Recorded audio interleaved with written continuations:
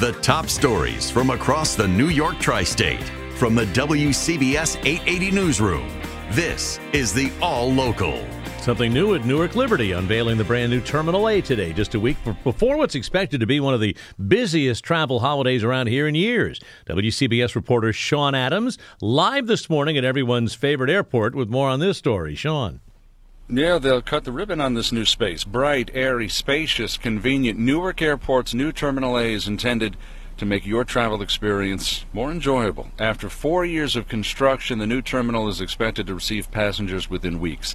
The old terminal is being phased out. Gina from Jersey is flying to Washington, D.C. this morning, and she says it's about time. I just flew back from L.A. They're doing all work out in the LAX as well. I mean, all the airports need a facelift at this point because they're all older now, like me. No, you don't need any work. You're good to go. Thank you. But it's time. Newark needs some love. Absolutely. All of Newark needs some love. The new Terminal A, $2.7 billion. Major investment here. It will have 1 million square feet, 33 gates, 4 lounges, views of New York City, 4-lane curbside drop-off and pickup, parking and rental cars on site, and the concourse will feature Jersey-inspired public works of art. Live at Newark Airport, Sean Adams, WCBS News Radio 880. Thank you, Sean. Now to something that has been very troubling for New York City, and that is Rikers Island, where so many people have died again this year. The future of who controls Rikers could be determined today. Let's go there live now, and WCBS reporter Marla Diamond. And Wayne, lawyers for detainees have written a letter asking a federal judge to take control of the troubled facility away from the city. The first step in a long process to determine the fate of Rikers, where conditions have deteriorated over the past 2 years, with slashings and stabbings rapidly increasing, along with use of force and security failures. 18 inmates have died this year. But the city continues to resist an outsider to run its jails. Correction Commissioner Louis Molina insisting that change must come within. And yesterday, Mayor Adams said he is baffled by the request. I mean, is the federal prisons, those are poster childs of good prison. I'll go to 30th Street and 3rd Avenue. So I don't know why people think that, okay, let's turn it over to the federal receivership, and all of a sudden all the problems are going to go away. That's not true. The Correction Officers Union has not commented. A hearing will be held to discuss the receivership on Thursday. And we're live outside Rikers. Marla Diamond, WCBS News Radio 880. 7:06, the Manhattan prosecutors say Rudy Giuliani will not face criminal charges following an investigation into his relationship with a former top prosecutor from Ukraine.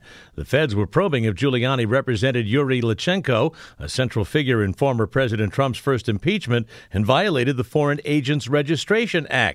Lutsenko was one of several Ukrainian officials who reportedly gave Giuliani potentially damaging information about Trump's political rivals. Well, you can buy a diamond and some watches in the Diamond District, or you can just take them. One is legal, one is very dicey, but apparently successful last night. Brazen robbery in this very busy section of Midtown, right outside of Avis Diamond at 71 West 47th, right at the corner of 6th Avenue. Armed thieves targeting 3 or 4 people as they were leaving the building, grabbing at least $72,000 worth of jewelry and 2 Rolex watches from them before jumping into an SUV and getting away. Now, this man has worked on the block since 1997. You hear all these stories about walking in the subway, people getting pushed off the subway, robberies, this and that. You have to be a little bit more aware of what you're doing. Now, the armed thieves picked a block where there are surveillance cameras everywhere. Police are counting on that and witness accounts to track them down. From 47th and 6th, Glenn Schuck, WCBS News Radio 880. Craig Allen is here. It's a frosty start, mid or low 20s in some of those burbs. It is. It definitely is cold this morning with temperatures that have been down around 20, and there are even about a handful of 19s out there in parts of Sussex County and then on up into Orange County. But now I'm seeing about 20 to 25. It's in the 30s now, recovering across Long Island and coastal Connecticut, the Jersey Shore, near 40, and the city is 36. Sun giving way to increasing clouds, starting to see that already, too. Highs close to 45 today. Winter weather advisory for tonight. There will be precip falling on your way home this evening, And the later it is, the steadier the precip will get and the heavier it will get. And it will fall as a cold rain with a little sleet or wet snow mixed in at the start for the city and for the coast. But in the northern and western parts of New Jersey, on up through the mid-Hudson Valley and into interior Connecticut north of 84, the winter weather advisory is for mostly wet snow and sleet to start it off and producing a coating to an inch or two. Tomorrow, rain ending in the morning, followed by partial clearing. It's windy, 45 to 50, and then colder again. Right now for the city, 36, humidity 54%. Stay informed. Stay connected.